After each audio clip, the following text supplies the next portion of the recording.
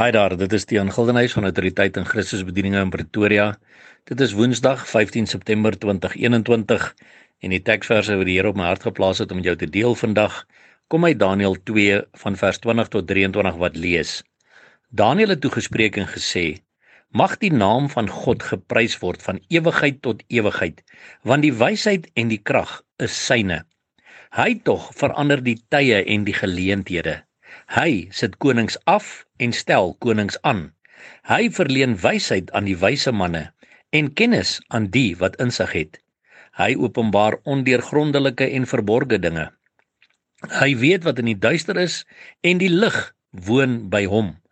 U, God van my vaders, loof en prys ek, want u het my wysheid en krag verleen. En weet jy, dit het net weer op my hart gekom dat ons moet besef, wie is hierdie God wat ek en jy dien, wat in alle ewigheid dieselfde is, wat met Daniël was, wat met Paulus hulle was, wat saam met Dawid was, wat saam met Adam en Eva was, en wat vandag nog saam met my en jou is.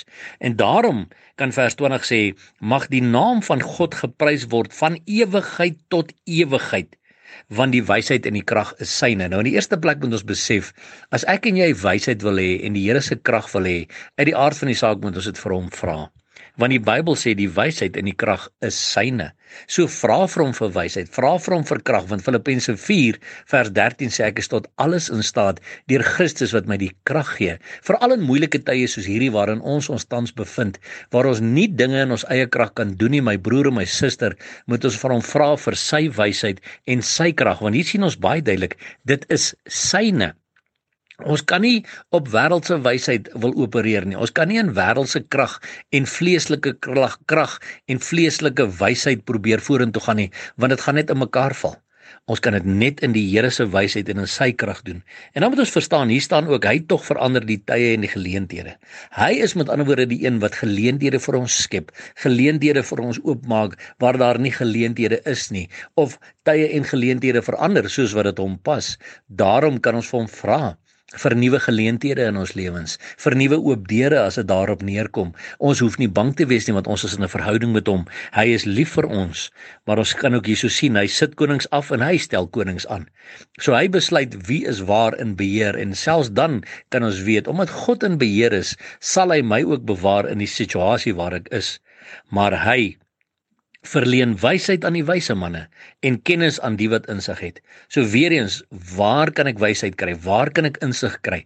By my Vader, by God, want hy verleen wysheid aan die wyse manne. En hy sê, ek en jy moet wyse manne en wyse vroue wees. So hy wil hê ons moet in sy wysheid lewe. My broer en suster, veral in hierdie eindtye waarin ons is. Ons kan niks rondom ons doen sonder die wysheid van die Here nie, sonder die kennis wat hy vir ons gee nie.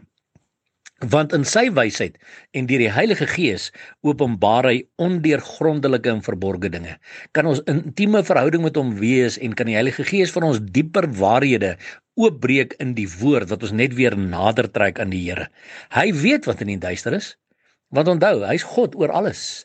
So hy weet wat in die duister gebeur. Hy weet wat in hierdie laaste dae beplan word deur die koninkryk van duisternis, maar die lig woon by hom. En daarom kan ek en jy ook vandag uitroep, U, God van my vaders, loof en prys ek, want U het my wysheid en krag verleen. So my broer en suster, as jy voel jy's kragteloos, jy's moedeloos, jy's hopeloos in hierdie tye waarin ons tans is en die goed wat rondom jou gebeur, wil ek jou vandag bemoedig.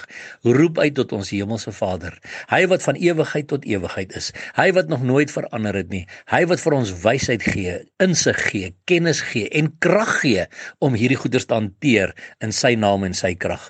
En terwyl ons weet, ons kan dit met vrymoedigheid doen, weet ons hoef nooit bang te wees nie. Ons het 'n hoopvolle toekoms en daarom weet ons in ons hoopvolle toekoms is ingesluit die koms van ons Here Jesus Christus wat baie baie naby is.